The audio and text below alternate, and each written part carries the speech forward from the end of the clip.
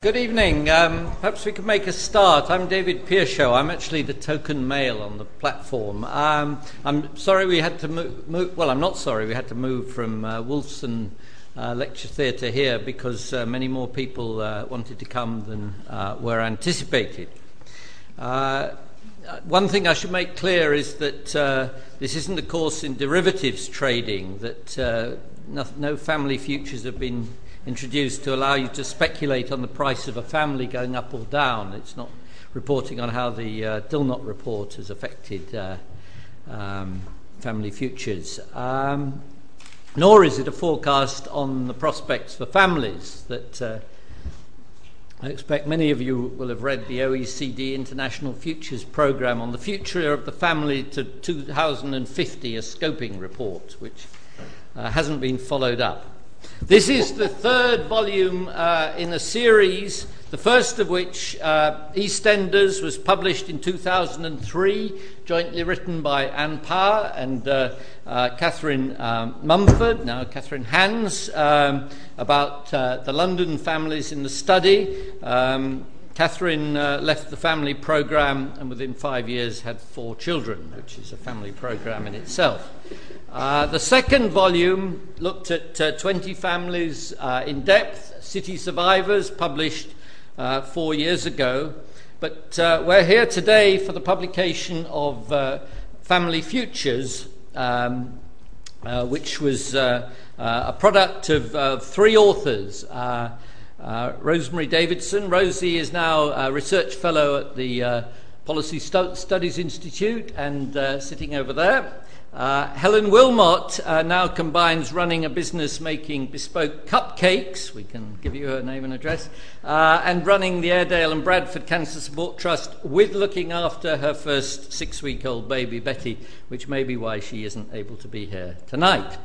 Anne Power has been a colleague of mine for quite a considerable time. Over that period, she's taught me 3 things. First, that it was rather important to talk to people. Somebody actually said to me, unsolicited, at lunch today, everyone wants to help the poor, but no one even talks to them. Anne Power is a very distinct exception to that rule. Unfortunately, there are some colleagues here at LSE who call themselves social scientists but might better be described as anti-social scientists and never speak to anyone. Secondly, she made me realise the importance of family, community and neighbourhood when some on the left have thought only the state mattered. And third, she's made me realise that responsibilities are very important and condescension is no way to assist anyone. What we're going to do is Anne's going to speak for about 25 minutes. Then we'll have 3 comments, discussion from Margaret Hodge, Jane Waldfogel and Katharine Rake, who I'll introduce in a moment when we get there. Then we've got time for some questions and discussion, and then we can adjourn to a reception high above us on the 8th floor.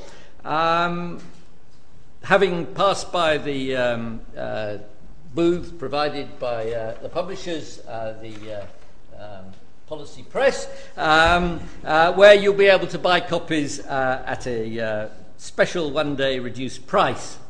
I do want to thank several people now because at the end it's everyone wants to go. First of all, the funding bodies that have made this possible: the Economic and Social Research Council, the Nuffield Foundation, the Esme Fairbairn Foundation, Sport England and DEFRA. I want to particularly thank Nicholas Searle, Laura Lane and Cheryl Connor, who've organised today's events. We will be thanking the speakers one by one, but I thank all of you for being here today and hand over to Anne Power.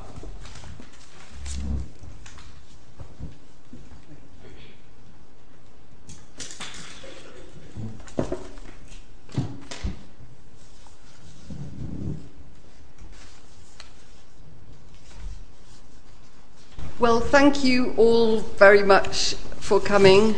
I'm sorry we didn't know we were going to have this room. We would have gone for it and got everybody here who expressed interest in this study. We were restricted to a much smaller room, and then at the last minute the school relented. Anyway, thank you. It's in the news about families at the moment. Ian Duncan Smith has announced a plan to channel private billions to the poorest children. Whether the private billions will come, because they, of course, don't believe in taxes, is another question. But anyway, the idea is there. And today, a very, very interesting report came out about early action, basically arguing that if you help people when they're coping, then you're likely to avoid lots of problems. This study is about people who basically cope. So just keep in mind, this is a study about people who cope. It's not about disasters in the making. It's about people who cope, but they cope with something rather special. Lots and lots of difficulties in the places where they live and in the incomes they have to manage on. So, what is Family Futures about? It's about what the problems are, or what the circumstances are that surround families bringing up children on low incomes, but not family problems per se, but the poor areas in which they're struggling to do it.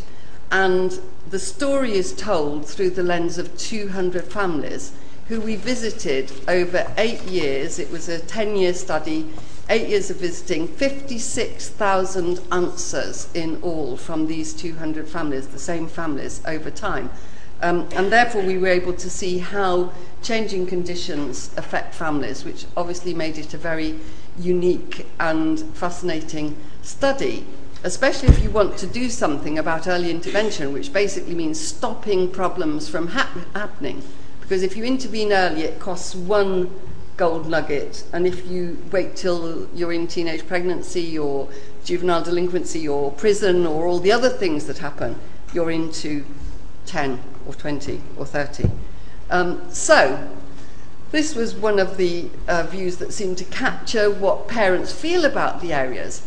I just liked the area from the moment I arrived. For my interview at the school, I just walked up the road and thought, I like it here, which was totally illogical, because it isn't a nice area to look at. It's tower blocks and mid-rise and litter. But there's something about the community feel that's what I've always liked about it.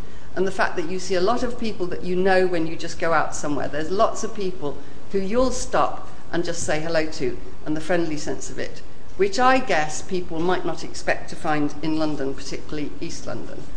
So what about the areas? What are these areas? Well, they're not ghettos, they're not sinks, or they're not dumps. People were very, very resentful of those terms that were bandied around, but they are traditional working class areas that have undergone really massive change. Very high immigration, a lot of demolition, huge loss of traditional jobs, and quite significant differences between the north and south. So we had 2 areas in East London and 2 in northern cities, where we found lots of contrast. Giving the simplest contrast, the north is less pressured than the south. There aren't enough jobs for it to be very pressured, which is kind of an ironical situation. But the similarities in terms of bringing up children in poor neighbourhoods were very, very striking. And these areas all had multitudes of problems, a range of 16 problems that are covered in things like the English Housing Survey or other neighbourhood surveys or citizen panels, always show at roughly 4 times the average incidence, whichever of the measures you take. So another mother from West City in East London, it's had its highs and its lows, it's been good and bad. The good experience was when I moved here, we had older people, and they were very community-minded. They'd watch out for your kids. This is a West African immigrant to the area. Now the people who've moved in are totally different. They just say hi. It used to be lovely round here with lovely flowers outside, but when it declined, it was just so many different people. You can't help that, but with so many people, there's no community spirit. I used to know the names of all my neighbours. People just seem to lock their doors and that's it. So we found a sense of dispossession by the immigrant communities as well as by the traditional white community in that incredible pace of change. So what about the 200 families that we spoke to? We had 50 in each area. They were mainly mothers, not because we set out for them to be mothers, but we kind of knew they would be, because we decided to go for the most present parent. They face many, many disadvantages personally, with very low incomes, poor education, minimal work, no work, or low paid work, and poor surrounding conditions. Obviously that didn't apply to all the families, but that was the pattern. And their lives were vastly complicated by low income. It was difficult to manage on so little money, given the pressures that they were constantly trying to handle. So getting their children into clubs so that they wouldn't just play out or just hang around the house. You have to pay, and you have to get out of the area. Sending the children to a local school or a better school further out of the area, another very difficult decision. Most parents decided to send their children to the local school because it felt safer, because they were so scared of the area. They were so scared of the conditions surrounding the area that they preferred not to ship their children out, because then during the day they wouldn't be quickly on call if anything went wrong. That sort of complication. It was a mixture. There was about half and half lone parents and two parents. It was very ethnically mixed in the 3 neighbourhoods that were very ethnically mixed. And it was about half and half mothers who worked and mothers who were at home, which over time did radically improve, it has to be said, although now there's been a big job loss in the kind of work that these mothers do and these families depend on. And they're very dependent on local services, not just local social services, which most didn't depend on, not just the local benefit office, which about 2/3 in one way and another did, much more on local shops, local schools, local buses, because they weren't car owners and they didn't have any way of actually spreading beyond the neighbourhood for the services they needed as families. And that made them instinctive socialisers. Families with children are instinctive socialisers anyway, but if they're always together in a neighbourhood, then that guarantees that the bumping in that mother talked about will become terribly important. That's the kind of familiarity that makes them feel okay about living in a bad neighbourhood. So one of the things that really, really helped parents was Sure Start. So this was one of the parents who was trying to explain how she'd actually managed to overcome a lot of her particular difficulties in income, education, work and surrounding conditions through this amazing programme. Sure Start, yes. I was with them for over a year doing voluntary work, taking her children there before I worked for them.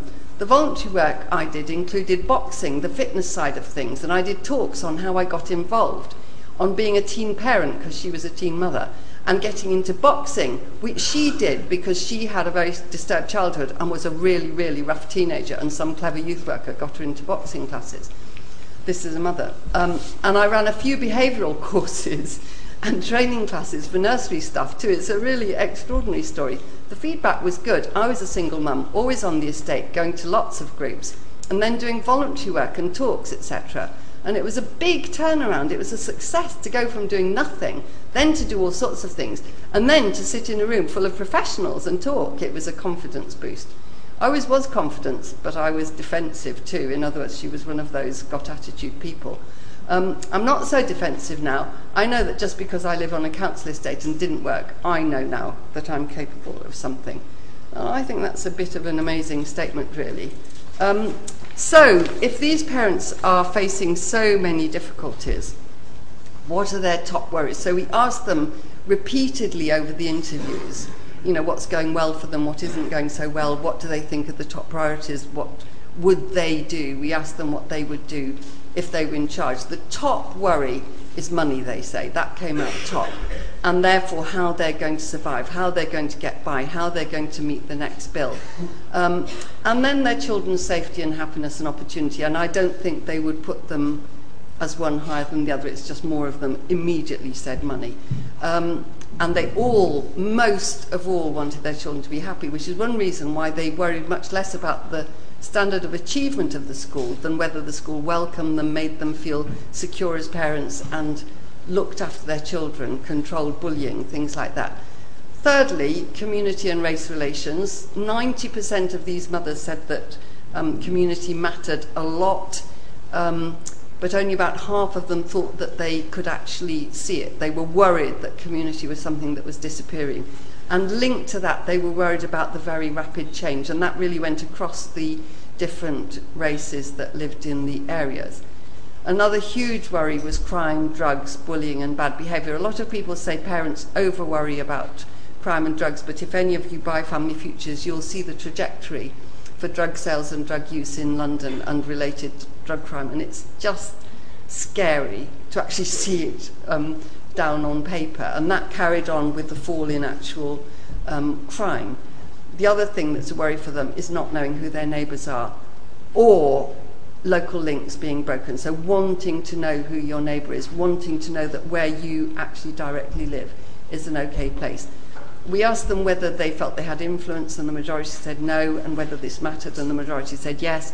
What they really wanted was voice, and interestingly, as the programmes went forward under New Labour, and people were given more chance to have a say, more chance in schools, more chance in New Deal for Communities, more chance in Sure Start and so on, that actually made a real difference to how parents felt. The local high school, now this is counter to that, is the worst school I've ever known. I'm trying to get him out of it. They don't want to know. They just don't want to know. He's badly behaved and he has learning difficulties. This is a boy who's now well into his teens, and they don't help. So parents who have learning difficulties among their children, particularly dyslexia among boys, often face this really difficult situation as their kids get into their teens. I told them he needs help, and they didn't want to know. So what happens is that at primary school there's this strong relationship with parents, and then as the kids get older they resist parental involvement, but the parents have kept them in the neighbourhood school. So the peer pressure on kids is huge, so therefore there are lots of behavioural problems. The schools are really, in difficulty coping with that, and parents are very much on the edge of it quite often. So why does the government worry about this kind of thing? And although this government has said it doesn't want to pay attention to evidence, it just believes in principles, and although it's actually not announced any area-targeted programmes yet, I think it's only a matter of time before they creep out through these various things that are being brought out at the moment. The reason why governments worry about these areas, and certainly under the previous Conservative government over 20 years they worried a lot about it, is because when you're part of big cities, not bit cities, sorry, big cities with big populations, there are lots of risks in having areas that don't fit, that are very different, that are conspicuously more problematic. They're actually crowded and dense and inescapable. They're not stuck on the edge of a wasteland. They're actually part of the city, all four areas, generating very high costs and high dependence and high crime. So even though the crime rate has fallen significantly in these areas, I think it's still 3 times the national average. But they also do have many eyesores and wasted resources, and governments are quick to recognise that areas very close to the city centre are potential assets. Particularly if they become increasingly unpopular because it means shops close. Well, that means there's a building that could be used for something else.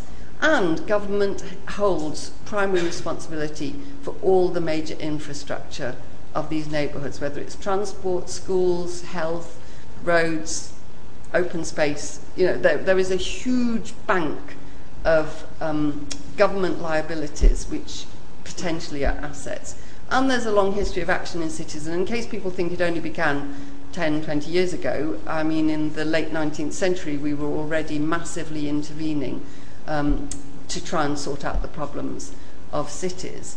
And governments do respond to pressure because they care about voting, and although the voters aren't locked up in these areas, the problems are, and the rest of the voters don't like problems. So there just is a pressure of problems, and if the government cares a bit, or if some members of the government care a bit, then that tends to prevail. So these are 2 examples of where action is needed and where sometimes it happens. There's a playground there, but my daughter doesn't play there as it's not safe. She just goes to school. It's not even safe to take the lift in their building. There's all sorts of people around we don't know. They clean the lifts regularly, but they pee in them, not meaning the caretakers do, just the people who use them. They're coming to the stairwells to drink and do drugs at night. The staff fix the security doors and it gets broken regularly. Usually it's the outsiders doing this. The drugs and fighting worry me because they're boys. I feel like putting bars, meaning her sons, her own kids, are boys. There's a lot more worry about boys from this point of view. I feel like putting bars on the windows and not letting them out. I don't want to be here when they're older. I want to be a lot further away. I think drug testing in school is a brilliant idea as it scares the kids into not doing it. There's a lot of support for intervening to stop risks to children and bad behaviour. So what 7 main themes emerged as what the parents most wanted to tell us about and were most worried about? I haven't got time to go into any of them, but the community issue, the schools issue, space for children, the business of letting off steam, crime, health and the link to really serious environmental pressures, work and training and housing. And we have 7 chapters in Family Futures covering each of those topics. Just to illustrate how seriously parents have to worry, the council keeps selling off the land and the property. There's no place. They're not giving great big areas over to football pitches anymore. This is in East London. It's all been built up so children have a lot less. The parents thought that children today had a lot less in spite of, in many ways, them having a lot more, which I thought was very tragic, really. So what did they think were the biggest gaps and the most urgent needs? Top, more for children and young people. Not more money, but more for children and young people. Second, meeting points and social spaces. Third, secondary schools, keeping parents involved as they had been in primary schools. Fourth, training so that people could get into work. It was quite remarkable in all the areas where a special programme for community-based training had been set in place, how people accessed work on the back of it. There were lots and lots of examples of that, as you'll see if you read that part of the book.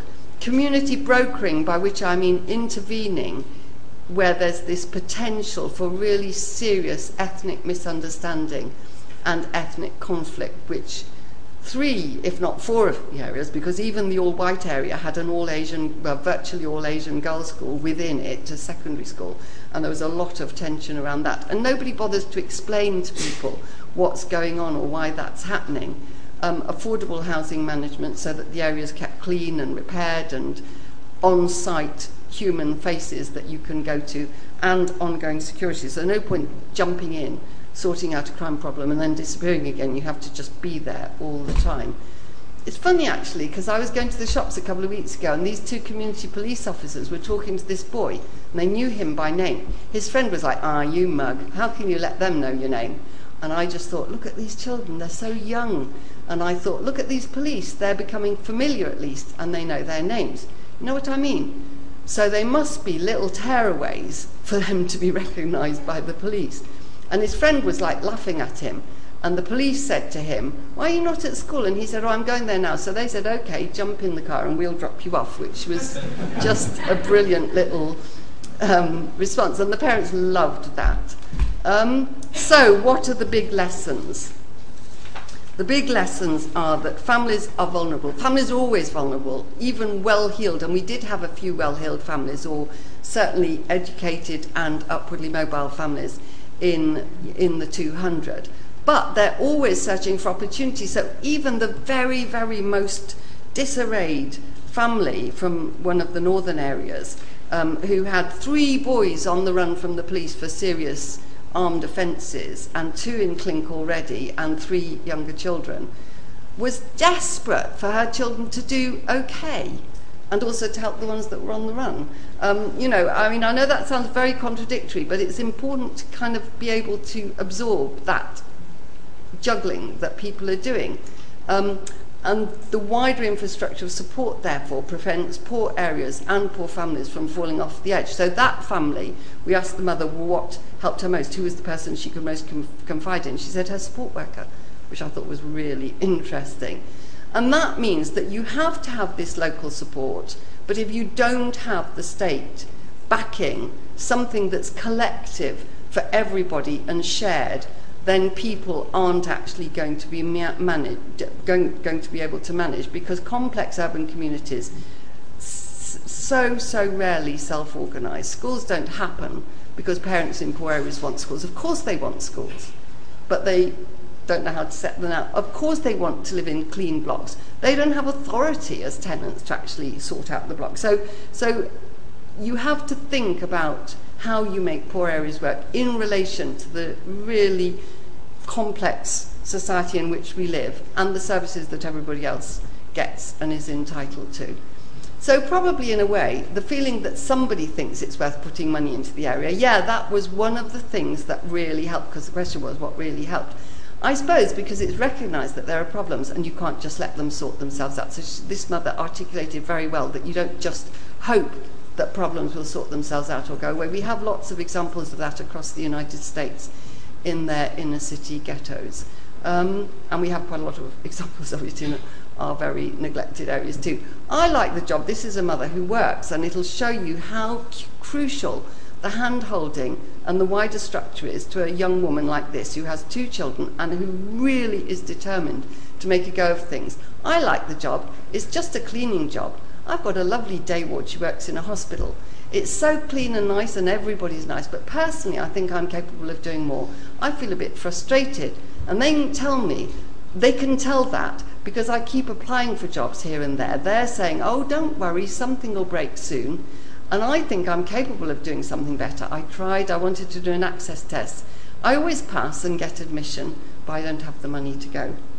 And so this mother is blocked. She's blocked by 2 things. She's blocked by not having the fees, but she's also blocked by having gone to a sharp lender when she was in the private rented sector to pay her rent. And that debt had mounted to the point where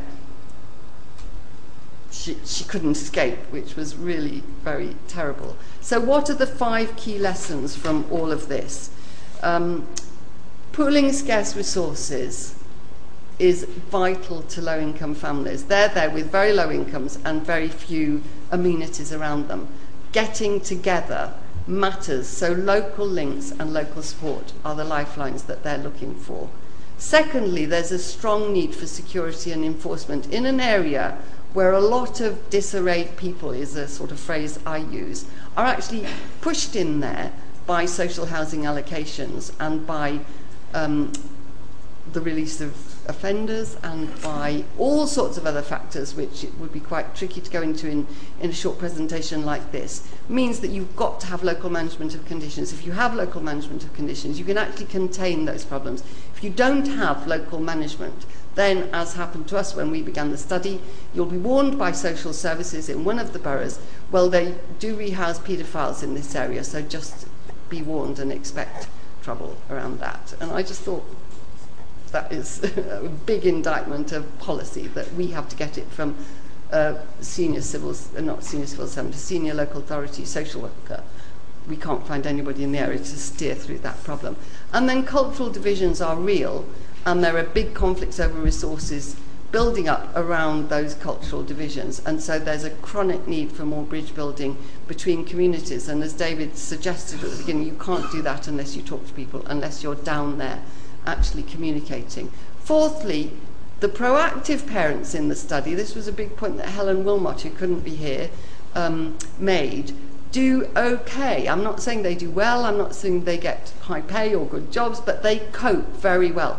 But the unconfident parents, who for whatever reason have been knocked, struggle, and they need support. They all need support, but they particularly need support. And finally, building luxury blocks in low-income areas, because there's bits of land there and because they're near the city, alongside deep poverty, does not create mixed communities. So some of the parents make quite hilarious statements about, well, I feel sorry for those yuppies. I mean, nobody told them to walk across the road and look what it's like over here. That sort of thing. And so you need a more proximate and more harmonious mix. You can't pay for low-cost housing by selling luxury housing next door to it, because you have to put guards around the luxury housing, and nobody, so maybe it's one of the quotes I've used. Oh yeah, it might be. It's cleaner, and the housing market means that house prices have gone up, so people need more money to live here. So more with money live here. This is one of the areas which is kind of low-level gentrified, as I call it, and spend on their properties and gardens and take a pride in where they live. So the families really like that. It's kind of pushes up the value of the shops, and so you can actually get better produce in the shops, but it doesn't go off the wall. The other one, they're rejuvenating the estate now, new doors and windows and kitchens, and rewiring upgrades and updating what we've got, not leaving it. It makes a difference to you wanting to stay and raise your kids. If things improve, you feel confident to stay. So when things are being done and make a place better, it works better. But if you put in a block that, for example, has a private play space for that block within the courtyard, people know it's there and know they can't access it. So did the areas get better? Overall, the parents definitely thought the areas got better. There were very few parents who thought, no, these areas are as bad as they were or getting worse. Very, very few. I'd say about 35% or 40% thought overall positive, and the biggest positive changes that they all recognised were improvements in the local environment, Sure Start, the Decent Homes programme, which was a repair programme for council housing, so these programmes massively benefited from that, and the link between the areas and the schools. The biggest negatives were, ironically, the programmes ending and crime, which was still a great fear. And if it's 3 times the crime level, which is much better than 4 times, you can see why parents are still worried. The mixed views were very much the parents say the job is not finished, but the majority found more positives than negatives. So much has happened. The renovations around the place, the flat and the park redesigned, transport has really improved. Think about the children, the people who work now. You feel so happy attracting people. The area's generally nicer. The houses on the main bus routes are done up. I can see where the money's gone. Lots of courses for community groups and grants. Positive feel. I'd say more people are working now. I notice it from people I know and seeing the numbers going to work in the mornings. Well, you get families who never worked, and now that cycle is changing, which of course tragically over the last couple of years is now slipping off, particularly in the north. And just to end, this is Katharine, the very first researcher, who's now the proud mother of these 4. Thank you very much indeed.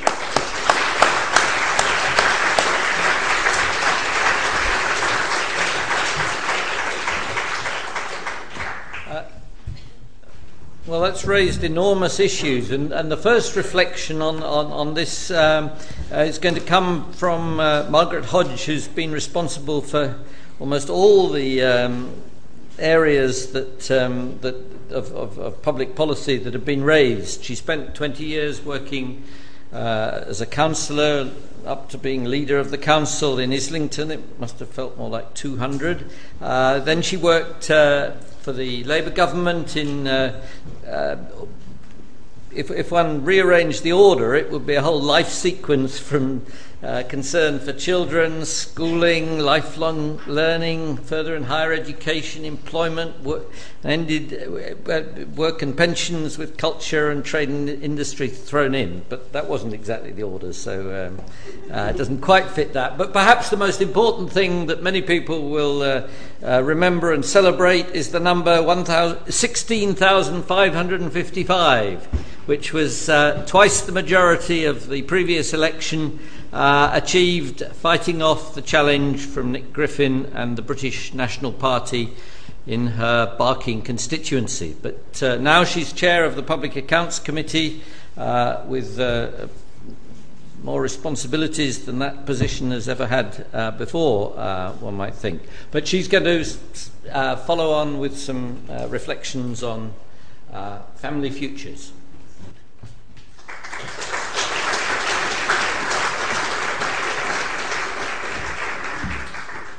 Can I wickedly sit here? Yes, of course you can. I'm so short that I don't think anybody will see me if I'm behind that great big podium. And I can probably sit down. Can I? Yes, can I? Of course. Is that all right? Good. Well, first of all, Anne, brilliant as per usual, and well done to Anne, Helen, and Rosie, because I think I've had a chance to look at the book, and there's an absolute wealth of material gathered over a long period, which is really, rich. That mere fact you stuck at it for a decade is brilliant, and I think we can all reflect on that now and think through what you've found, what works to improve the lives of families and improve communities. And as I did read through it, a lot resonated with my experience of particularly listening to, talking to, and working with families in Barking and Dagenham. And I think it also really reflected actually quite a lot of what lots of us knew when we were in government, and formed the basis of lots of things we tried to do, some of them more successful than others. And I just have to say to Anne, we didn't worry so much about the assets and the eyesores. We were really driven by a sense of trying to promote equality in whatever way we do, and that's what I hope underpinned the Labour government. What I'm going to do very, very briefly is focus a little bit on what I think your book says about in relation to my experiences in Barking, and then a little bit some ideas about my experiences as a minister. And I want to start by saying it's really important for families to enjoy a sense of belonging to and an identity with the place where they live. I think that's hugely important. And feeling a sort of affection for or pride in your community and where you bring up your family, all that really, really matters. And if you're at the bottom of the pile, a strong community is really ever more important, because it does provide that stability and support, which just makes life that little bit easier and better if you're struggling, either because of the lack of money or the lack of opportunity. But if we all accept that as being important, I think we've got to face up to a few difficult truths and some unpalatable choices as policymakers. This really brings me to my Barking and Dagenham experience. When I first became the MP in 1994, it was an all-white community, and I'd never met so many great-grandmothers who lived within 10 minutes walking distance of their great-grandchildren. We had a paternalistic council who gave everybody their housing, and when you behaved yourself and had your couple of kids, you were moved from a high-rise flat to a house and garden. And we had a paternalist employer, Ford's, who ensured that you had a job and picked you up probably when you were 14 or 15 from school. That has all suddenly and radically transformed and over the time that I've been here. The jobs have gone. Ford's used to employ 40,000 people. They now employ 4,000, very few from the borough. And we have a population where, because they never had great aspirations. It didn't matter if they got their GCSEs and went on to university. They never had great qualifications. They didn't stay on. We had the right to buy, which completely transformed the local housing situation. People bought their homes, sold on or let on to hard-pressed inner London councils, and that changed the composition from being a white community to a multi-racial community. And we had a very, very poor public service infrastructure. Whatever I touch, it doesn't work as well as it does in the area where I was a councillor and where I live in Islington. And I think my first reflection on that is, for families at the bottom, all that was particularly tough, because they were completely locked into the situation, which was not of their making. They couldn't afford to buy their house under the right to buy. And so they watched their communities changing, they watched the shops changing, they watched the schools changing, and they felt completely powerless to do anything about it. And I think any of us, if we saw this rapid transition, would feel the same sense of insecurity at change that they felt. And it's very easy for the rest of us who do have much greater control over our lives to be critical of people's reaction to that, and I think you've just got to understand it. And what I always say is, these families who may have ended up voting BNP until the last election were driven not by apathy but by anger, and we have to understand that. And we also have to understand their aspirations, where they are at. They want to turn the clock back to the old community where the great-grandmother lived within 10 minutes of where they lived. They maybe don't want to turn the clock back on things like health and safety legislation, which makes jobs a bit easier, or perhaps women going out and having a good time at night, which they also like. But they do want to turn the clock back on their community. And the other truth was that the recently arrived migrants find their community elsewhere was my experience, and from then where they live. So black churches, if you go, I would visit black churches at 2 o'clock on a Monday afternoon, find 500 people there, and that is really where a lot of the community support and interdependence come from. Or I would go to an opening of a GP surgery, expect to find a family there, and find 500 of the local Asian communities all locked into the local health economy coming together. So the community goes elsewhere. And there's also a very complex dynamic, which I think Anne touched on, which goes on, which is as each newly arrived community settles, they want to turn they become part of those people who don't want to have the most recently accepted as part of their community. So the Asians resented the Africans, who then resented the Eastern Europeans, and so it goes on. And we found a lot of them supporting the extreme right, even from very different ethnic backgrounds. I accept that this is a transition community, that it is changing, but it was very tough for us in those days when we were fighting the BNP, because everything was seen through this vortex of the impact of migration. So what were our policy responses? What worked for us? And I think the most important thing that I felt from Anne's work, which I think is hugely important, is this listening. And I think politicians are bad at it, academics are bad at it, all of us are very bad at it. You really have to go out and listen, and that's how you start rebuilding trust. And if you build trust, then you can start building communities. So I never went out and preached, I always went out and listened, as did all my team.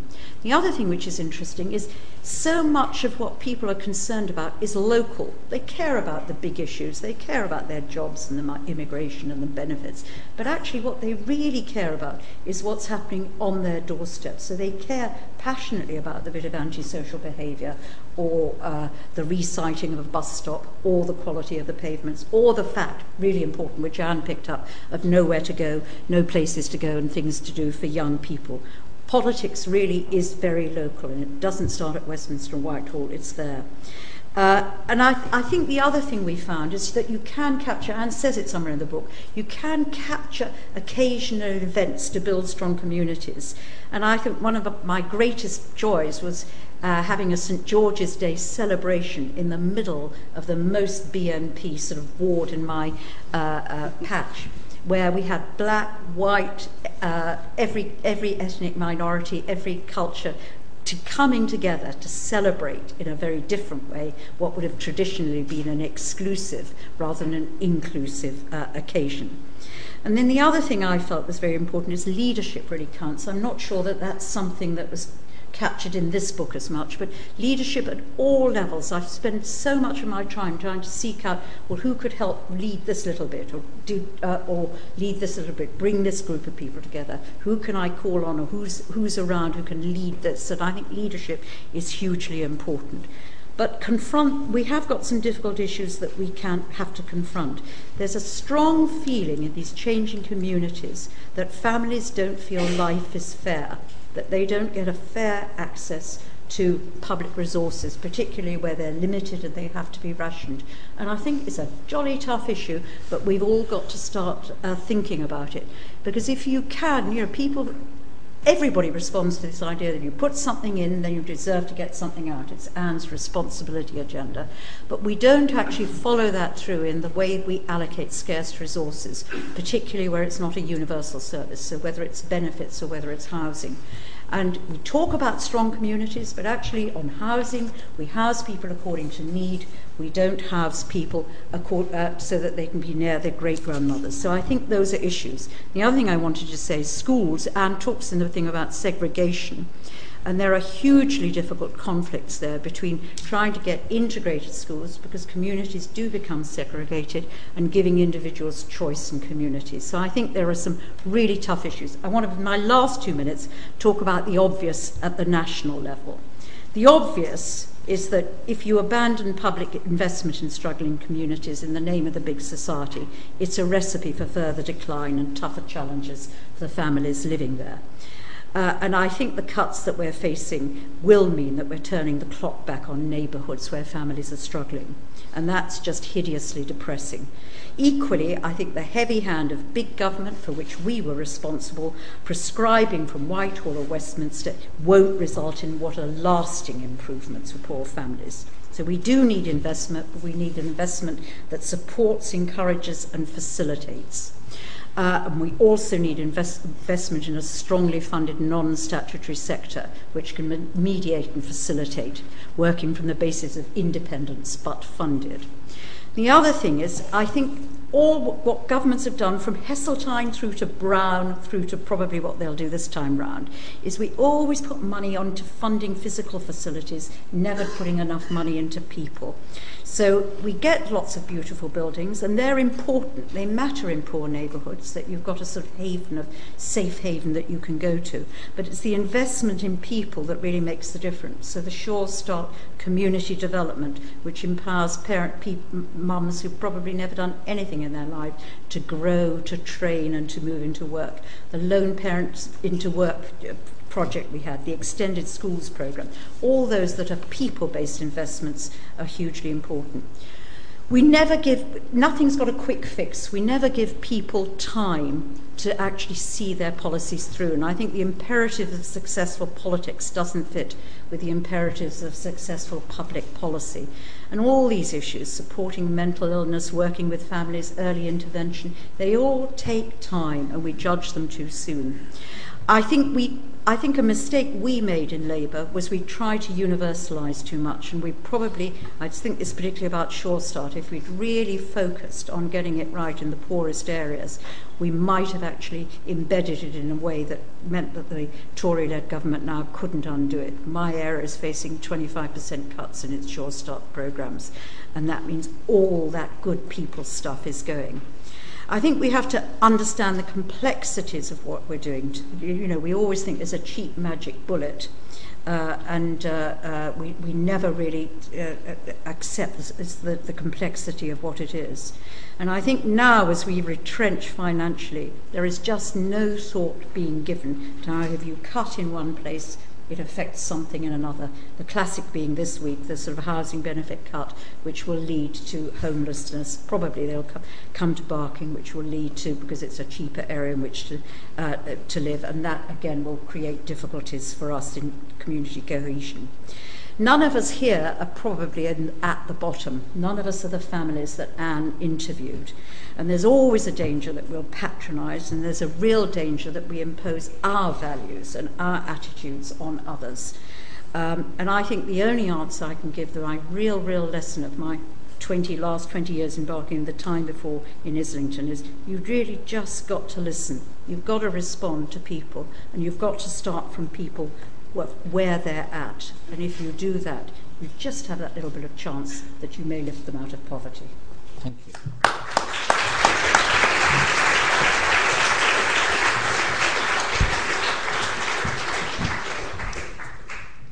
Thank you very much indeed. The second commentary is coming from Jane Waldfogel, who's Professor of Social Work and Public Affairs at Columbia University School of Social Work. She's taken on the mantle of Ed Morrow and President Roosevelt. They reported on and supported Britain in the Second World War. She's done so in the book Britain's War on Poverty. Only yesterday, the statue of Ronald Reagan was unveiled in London. I think many of us could choose other presidents. They sooner see embodied in a statue. But he famously said about the war on poverty, we lost. Jane showed that it's not easy, but it can be won. Jane.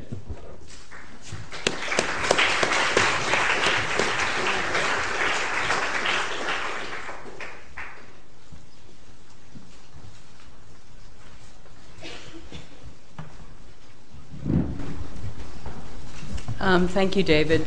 I feel like I have several strikes against me because I'm one of those antisocial social scientists who doesn't talk to real people. So after these two fabulous presentations, I feel like it's going to be kind of dry. And these are tough acts to follow, both Anne and Margaret. So I want to start by congratulating Anne and her co-authors on a splendid book, which I've read several times now and have really enjoyed every time around. So I was asked to talk about lessons from Family Futures, which I'm happy to do. So as David said, from 1999, when Blair made that remarkable commitment to end child poverty up until last year, I was very closely following the Labour government's anti-poverty campaign, and I'll remind you that it included a host of measures to promote work and make work pay, measures to raise incomes for families with children, even if parents weren't working, and then so many investments in children that I could hardly fit them on one slide. Paid maternity leave doubled, paternity leave for the first time, the right to request part-time and flexible working, universal preschool for 3- and 4-year-olds, preschool for disadvantaged 2-year-olds, Sure Start, the reductions in primary school class sizes, the literacy and numeracy hours, extended schools, and so much more. I feel like I have to mention these things because we're at risk of forgetting them, and I don't think we should, because it really was remarkable. So what happened in terms of child poverty? Well, as I think most of you know, Blair and Brown didn't meet their goal of having relative child poverty, but they did actually cut child poverty by more than half if you measure it in absolute terms, the way we do in the United States. And this is remarkable because the reduction in child poverty continued even into the recession, when, of course, child poverty in the U.S. was rising. So I have this lovely graph that I put together with the aid of Tim Smeating, who's Mr. International Comparisons. This is the official British absolute child poverty rate. I haven't done anything with the statistics, and it's the official U.S. child poverty rate. Tim and I haven't done anything with that, except put them on the same graph. And so you see in the red line the sort of gentle decline in child poverty that we had in the 90s, with welfare reform, the EITC, the very strong economy. And then in the blue line, you see the plummeting of child poverty in this past decade, when it's cut by more than half in absolute terms. And you see child poverty even falling into the beginning of the recession because the benefits were rising faster and tax credits were rising faster than the cost of living, because cost of living, of course, sort of stagnated in the recession. So I just have to show this because I want to be sure that we remember what was happening over the last decade. So this is the period of time that Anne's book covers, and this is a kind of top-down view, and it's a view that I have looking at statistics and looking at official reports, talking to policymakers. And, I feel like I'm on pretty solid ground with child poverty about what happened, but on other aspects of the child poverty agenda, the evidence has been more mixed. So, for example, Sure Start, which we've already talked a lot about tonight, the early studies found some negative effects, and then the later studies found more positive effects, and so we're kind of left with being not quite sure about Sure Start, what the record was. Another example, childcare, something that I do a lot of work on. We know the availability greatly increased, but, what about quality? What about affordability? It's not so clear. And then education, there have been bitter debates about whether achievement rose over this period and whether achievement gaps narrowed. And there are these dueling statistics. People have dueling reports.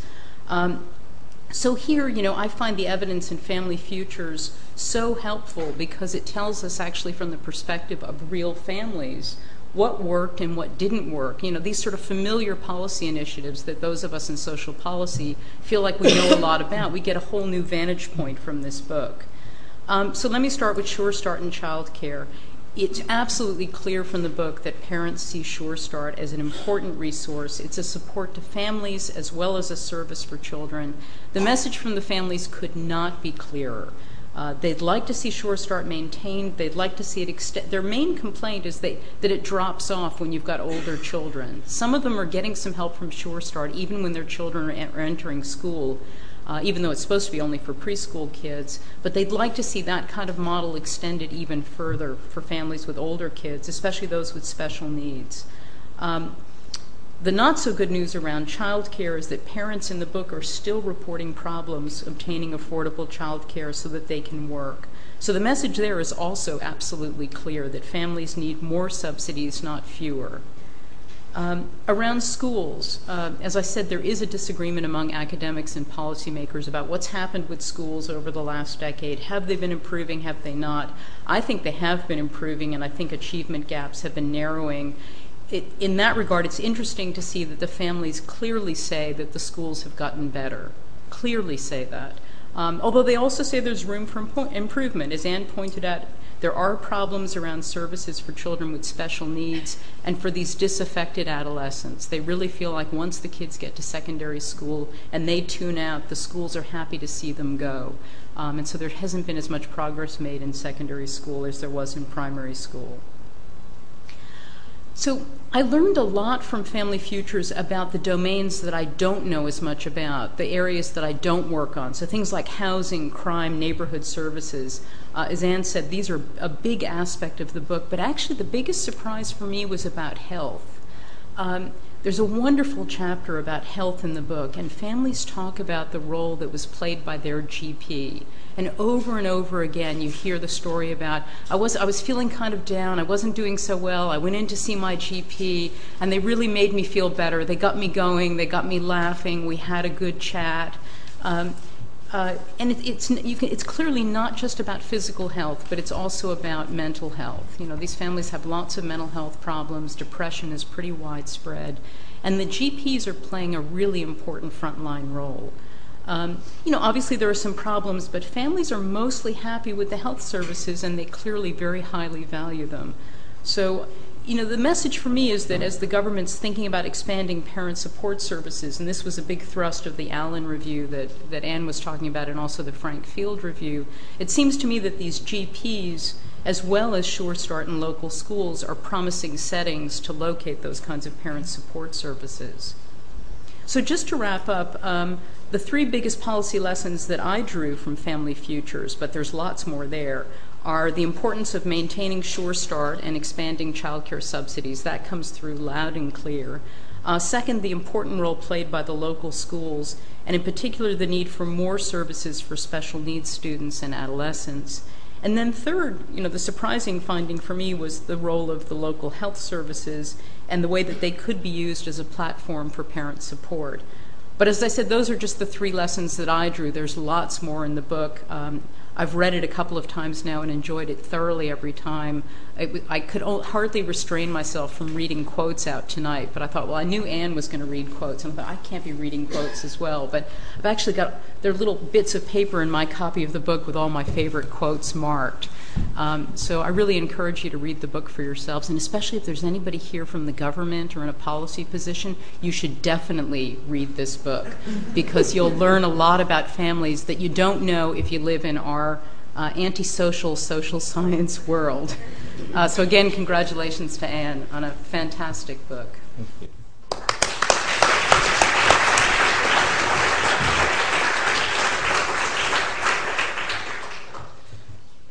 Thank you very much, Jane. The third reflector or commentator on it is Katharine Rake, who's for 7 years was Chief Executive of the Fawcett Society, and since 2009 has been Chief Executive of the Family and Parenting Institute. I find it very difficult to introduce Katharine because even after a decade, I feel a sense of hurt and loss that she left the Department of Social Policy, which was most regrettable, but she has gone on to different things. Whether they're higher, she will tell us. Katharine.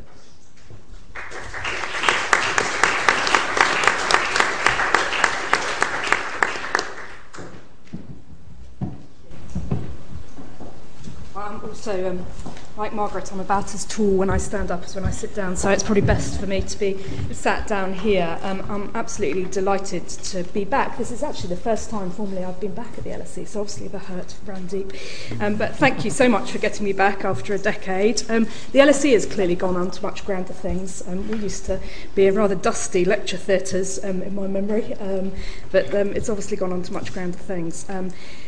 I suppose I'm also very delighted to be here at the launch of this book, and like the others, I really enjoyed reading it. I think the things that I pull from it are both that it's very grounded in the reality of families, but also reflects how grounded families themselves are in local reality. And I think you're such an important reminder both about the physical structure, but also about how important those local services are to families, and how, if there is a differential cut according to poor neighbourhoods, how deeply that is going to be felt by families, and we have to watch that as it rolls out. I think that families' voices come through very, very clearly, and lots of evidence of very astute listening. And one of the things that I found particularly moving, actually, reading the book, is the tales of aspirations. We all hold huge aspirations as parents, and I think the tales of aspiration and the challenges that face those aspirations, I think, comes across very remarkably. I also think there's lots of tales of resilience within the book as well, and although it's often shaky, I think it comes through very real and tangibly, and in a sense, if we were to allow people to develop the resilience they really want to, then we'd be doing a good job. The only problem I have is with the book's title. Because in a sense it's not about family futures at all, it's actually a snapshot of things that look now very historical, and I suppose I thought what I could do is reflect a little bit on where we are currently and what's changed, and clearly and very obviously we are experiencing an enormous economic downturn, and I think that's being felt very dramatically by families themselves. There's been a disproportionate impact of the tax benefit reforms on families, especially those with young children, especially large families, many of whom will be living in your areas, especially on those families working few hours trying to combine work and family life. And so they're feeling very much, I think, the sharp end of that economic downturn. And combined with that, obviously, we've got rising living costs, and we also know there's a differential inflation rate affecting families. So the costs of childcare have gone up above inflation, and the costs of bringing up a child have gone up above inflation. So I think that there's a double whammy, if you like, of both economic downturn and rising living costs, and families really are at the pincer movement between those two things. But in a sense, I think almost more destructive still is actually the degree of uncertainty that families are living with at the moment. And I think that there is this sense that we don't know how long this downturn is going to last. We're very clear about the level of cuts made, but one of the things that we're continually asking government to do is produce an agenda going forward, actually, to offer families some reassurance about what the offer might be around the corner when we do reach economic recovery. So I think that the financial constraints are obviously very, very severe, but the uncertainty it's created has made that more difficult to cope with. And of course, the psychological impact of people of economic uncertainty on their ability to have the relationships they want, their ability to be the parents they want, that's where that is going to be felt. And I think we need to be very attentive to this. But amongst this picture of change, there is also remarkable continuity, and I now had the honour of working with governments of very different persuasions over the years, and one of the things that I'm struck by actually in this kind of past year of working with the coalition about how some things are remarkably absolutely the same as they ever were. So government still seems to be populated by sharp-suited men in their 20s who don't seem to have any clue about how the world's work, let alone how you might run an organisation, and come up with ideas which there are very short answers to, but one has to couch them. And that was characteristic of the Labour government as it is of the Conservative government. I think that the desire to effect change is still as passionately felt. And the frustration that actually you can't pull a lever in Whitehall and things happen on the ground is still there. And the impatience, I think, of governments is still very apparent, the kind of ridiculously fast cycle one is constantly being asked to work on. And also the desire, I think, to find, simple solutions to ultimately very complex problems. The problem of, trying to add up across Whitehall the impact on real families, I think the government is still struggling with. So, amongst all of this change, the world of policy making remains remarkably similar, even if the content of it is different. The actual process remains remarkably similar. So I think what I wanted to finish with really was a sort of sense of how we're going to take this forward and what our duties are in these very difficult times towards families. And clearly, as a charity, we hold a very strong duty to our family beneficiaries. But I also think that the Academy has a very strong duty, as do politicians of all persuasions going forward, civil society, all of us. And I think the duties actually are written out in this book, and I'm just going to refresh them for the changed environment. I think the first is that we must absolutely ensure that these voices continue to be heard, so that the real lived impact of these changes is understood by policymakers, and that they understand how their policies actually do add together and affect families' real lived circumstances. I think we've got to continue to create solutions and try to set an agenda, even in challenging times. In fact, I think we're under more of an obligation to do that in challenging times. And I think that there are some signals of how we might want to move forward with this. The first is that actually cure of the issues that you talk about, Anne, is incredibly expensive, but prevention is much cheaper. And I think if we can use this as an opportunity to do more work on the preventative side and less on the cure side, then it will be an opportunity well used. And in a sense, you tell that tale through what you call helping hands, which is actually bringing together a set of services to enable people to move from one place to another and into work, typically, where they can actually begin to be helped into finding their own solutions. So more prevention, less cure is one. I think the other thing that I was very struck with on reading the book is actually about using the resources we have and the infrastructure we have already more effectively. And we're going to be forced to do this. And I think we need to think about that and how we do that more effectively. And what comes through very, very powerfully, I think, in the book is the role of schools in their local communities. And I think using schools and using the networks of health practitioners that we already have, where there's an enormous investment of current funds, and actually thinking about their role in promoting this kind of social change that we're talking about, I think has to be part of the key to the solution. Key to the solution, that's what I meant. Key to the problem. Solving the problem. And the final thing that I think comes the final duty we have and the final possibility we have, which I think is also inspired by the book, is actually about swimming with the tide and working where there are forces for positive change. And I think if there's one message that we take from this book, it's that none of us has the solutions individually, but hopefully together. So certainly Whitehall doesn't have the solutions. Communities alone don't have the solutions, and I think you're very clear about the fact that communities left alone aren't going to be able to recreate it. Local authorities don't have the solutions. The charitable sector doesn't have the solutions. Business don't have the solutions alone. But I think that coming together in partnership has to be part of our picture of positive change. And I think that will take us to the place which ultimately this book leads us to, which is working with people as active citizens who are wanting to create and co-create their own destiny. Thank you. Thank you.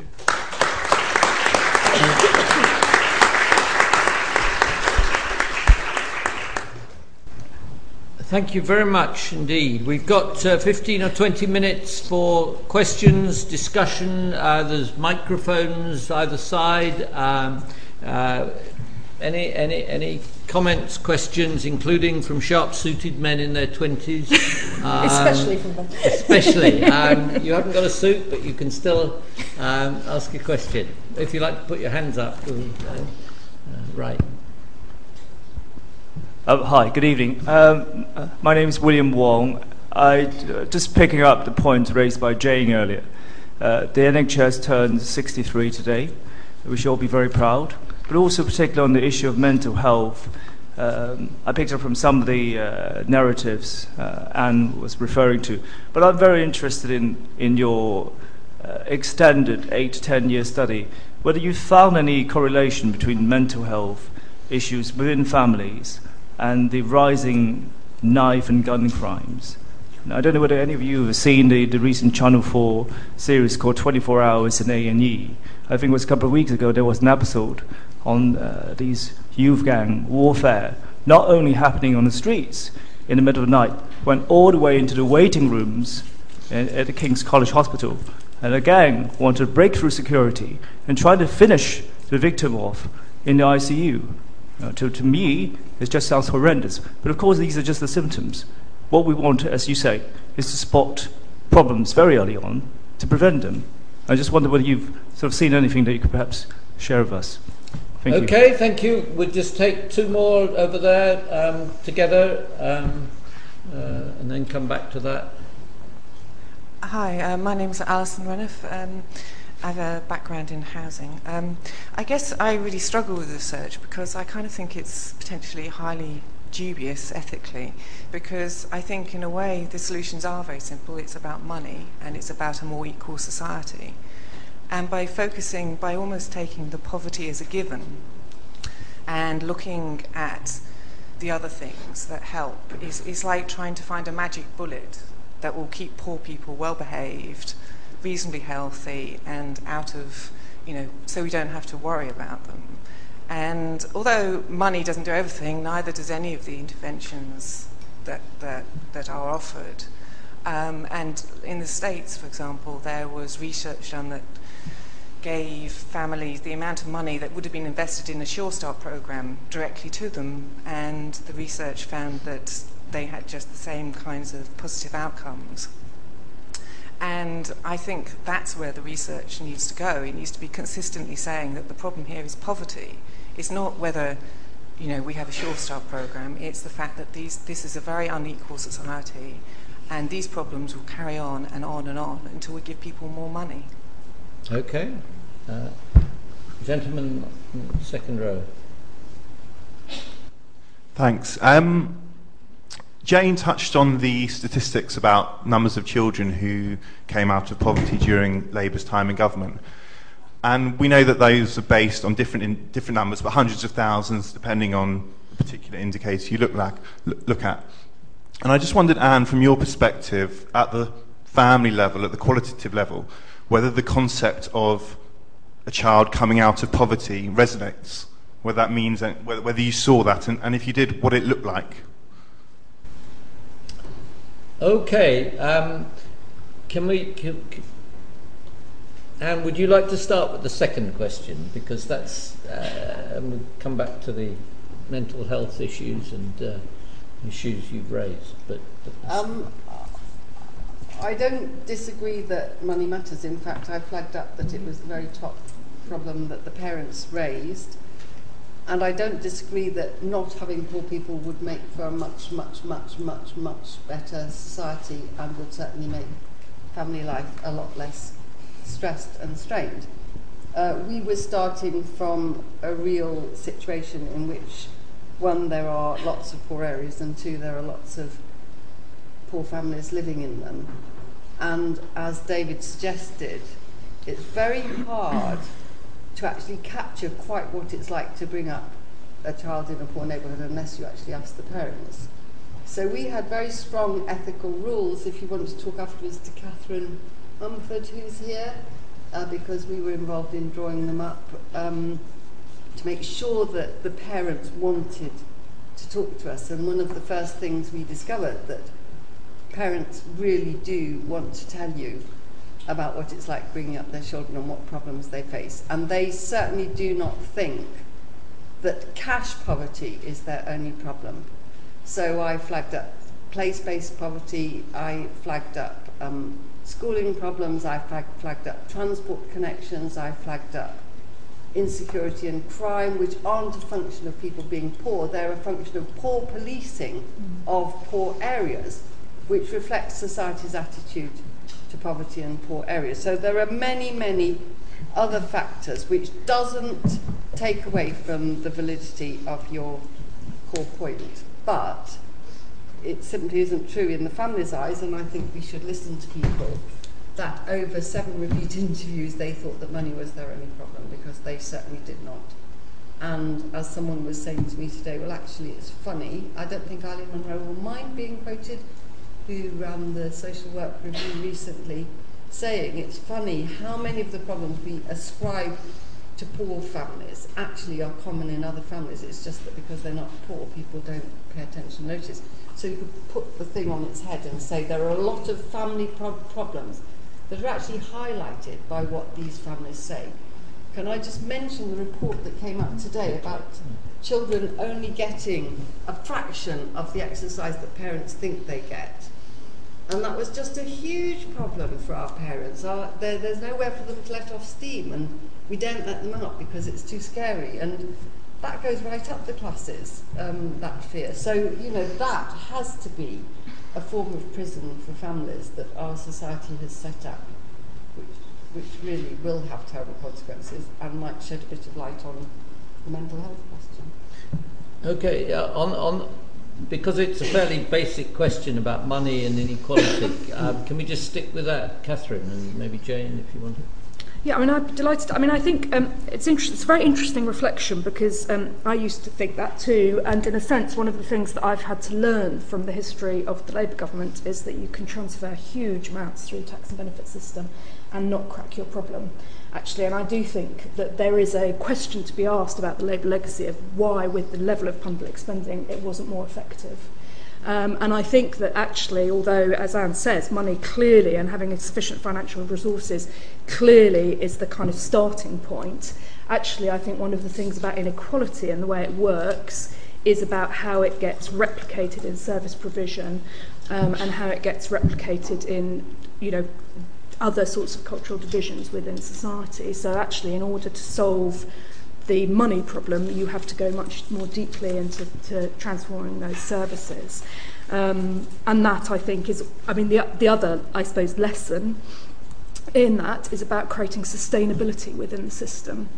And I think that would be another big lesson from the Labour legacy, is that the sort of using the tax and benefit system in that way mightn't have created the kind of legacy, the sustainable legacy that you were anticipating. I don't want to put words in your mouth, but that's what I'd read from the legacy, because it wasn't a clear route into longer term financial sustainability for families living in poverty.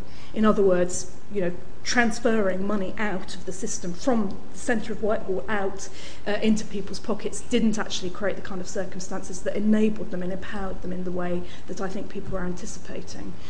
So I think money is a very important part of the solution, but it isn't the solution. Jane, do you want to add something? Yeah, so I guess I have a slightly more positive view.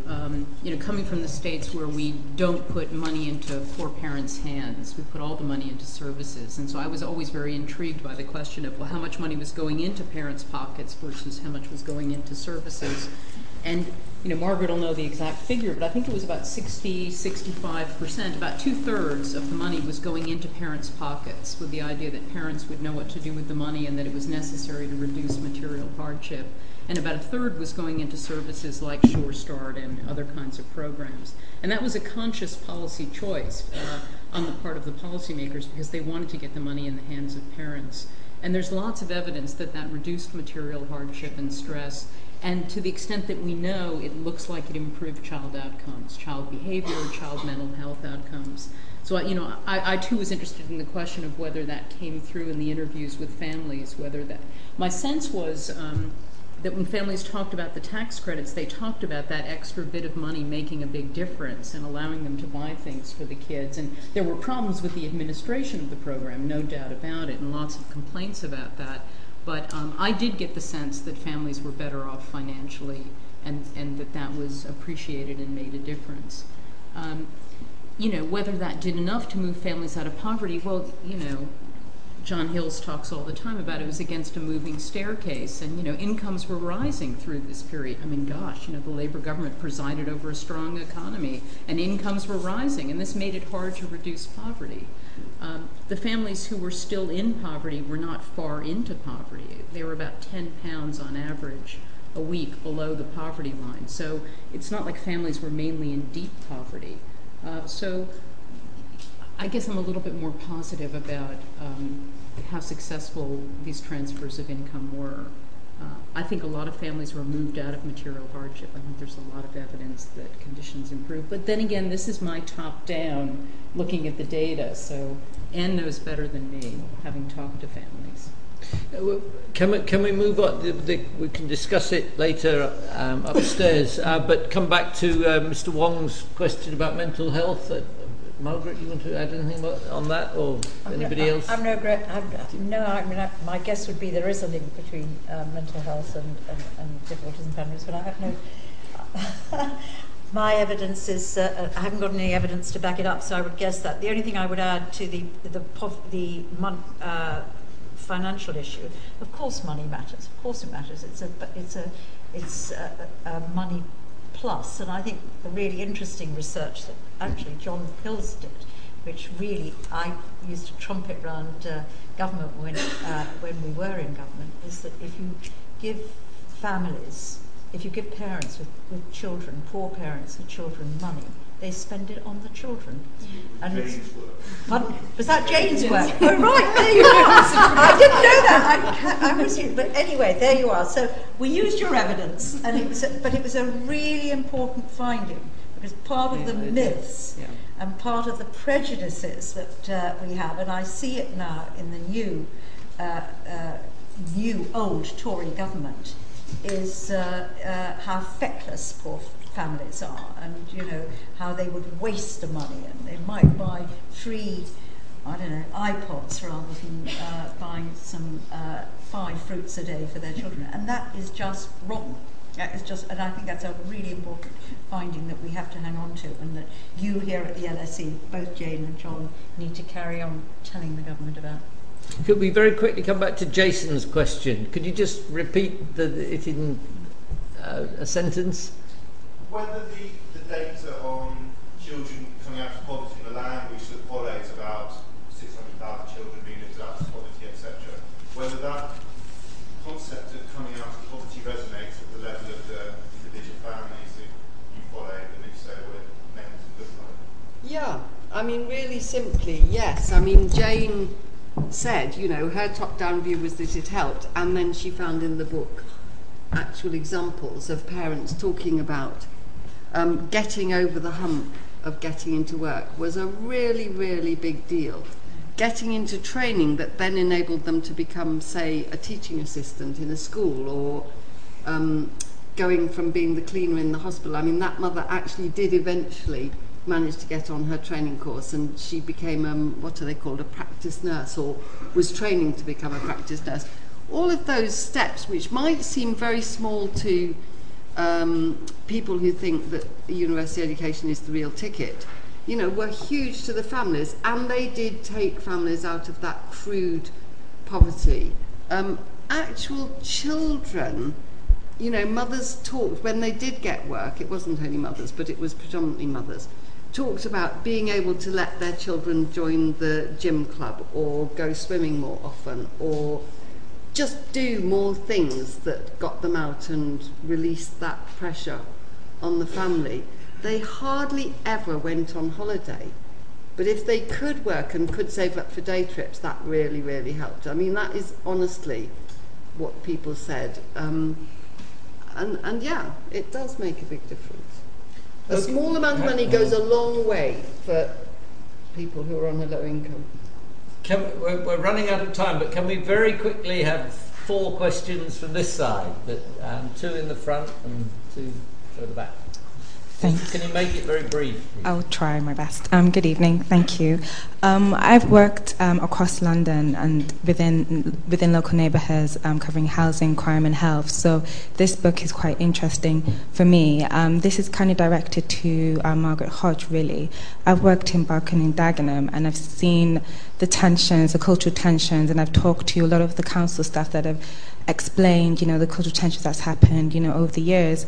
And I've worked across East London, and there's this kind of East London culture that is preventing lots of families from actually expiring or to lift themselves out of poverty. So I find that quite interesting. Also, linking to... Question. Oh, sorry, I beg your pardon. I think my question really is neighbourhood management and how Family Futures, I guess how the data that's within Family Futures links to neighbourhood management. Living within an urban renewal area, I see, the school kids every day, and I see, the poor transportation and the heavy renewal of the housing, like, the luxury housing that's going on in the area. And my question really is linked to how is that really going to lift young people out of poverty? Because I live as I just... Can we do that there? Okay. We'll come to that. I'm sorry. Thank you. Hello. I thought a theme that came across in all four speakers was this question of these voices actually being heard, and heard at a high level, and what a certain politician might call respect. And how could we work to ensure that you don't have to have a university degree or a significant income or lots of aspiration to be heard at those levels, and that, you know, the people in these areas actually have power over the policy that determines what happens to these areas? Thank you.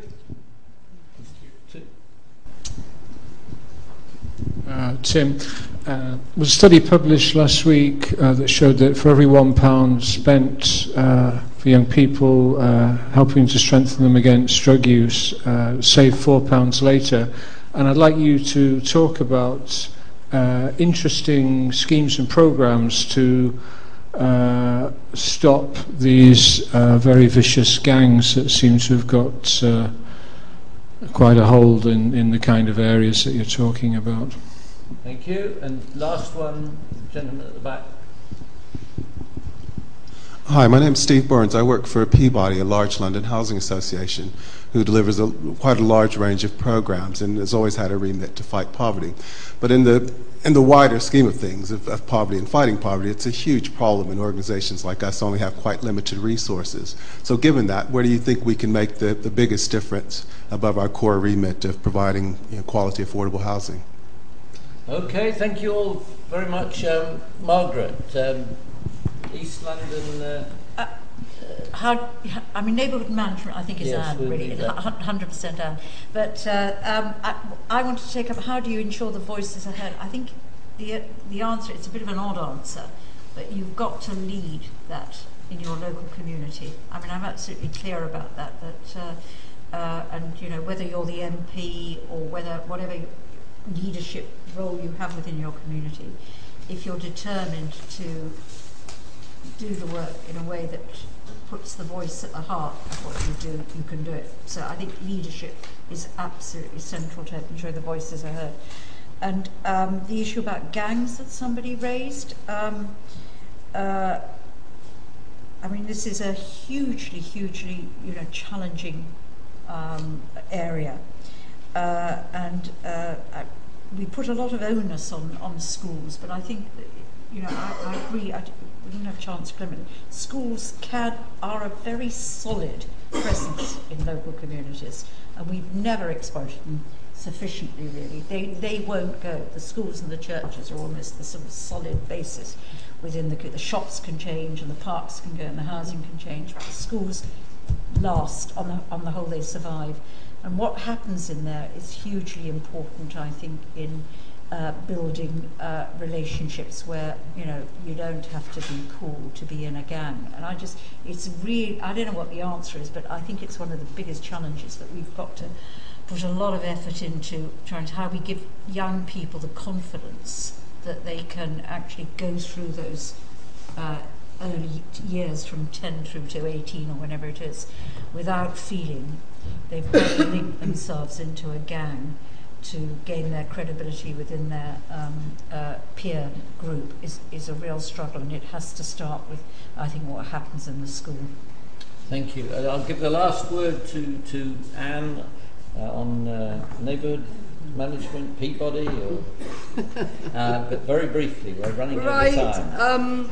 Neighbourhood management, it has been proved over literally decades, not just in this country but across Europe, where they have much stronger neighbourhood management, to hold conditions. So it doesn't reduce poverty, it doesn't turn mean little flats into great luxury apartments, but it holds conditions. And one of the big problems that parents are constantly combating in these areas, that the people who can hold conditions actually aren't a presence like they used to be. So caretakers aren't as common as they used to be, park keepers aren't as common as they used to be, police on the streets aren't as common as they used to be. And one of the most important things that happened under Labour was actually the reinstatement, the beginning of a reinstatement of lots and lots of those jobs. And that's what, towards the end of the book, in the last part where we talk about what they noticed that changed, really mattered. So having more police on the streets, having more caretakers at the bottom of buildings, having more repairs done, and being us. So although I agree with Margaret about local leadership, it is far from being the only story. If we don't ask people, if we don't give them the feeling that what they say matters, then they will withdraw and just not participate. So people have to be encouraged, and it is one of the most rewarding things that I've done all my adult life, is do that, and people do have bloody good ideas, and it's just so obvious. You can only do that, though, if you have the enforcement alongside it. So on the gangs, I'll just say that one of the really devastating things that started to happen under New Labour was the closure of youth clubs. You go into a youth club and there's a handful of lads hanging out there, and you think, oh, what a useless youth club.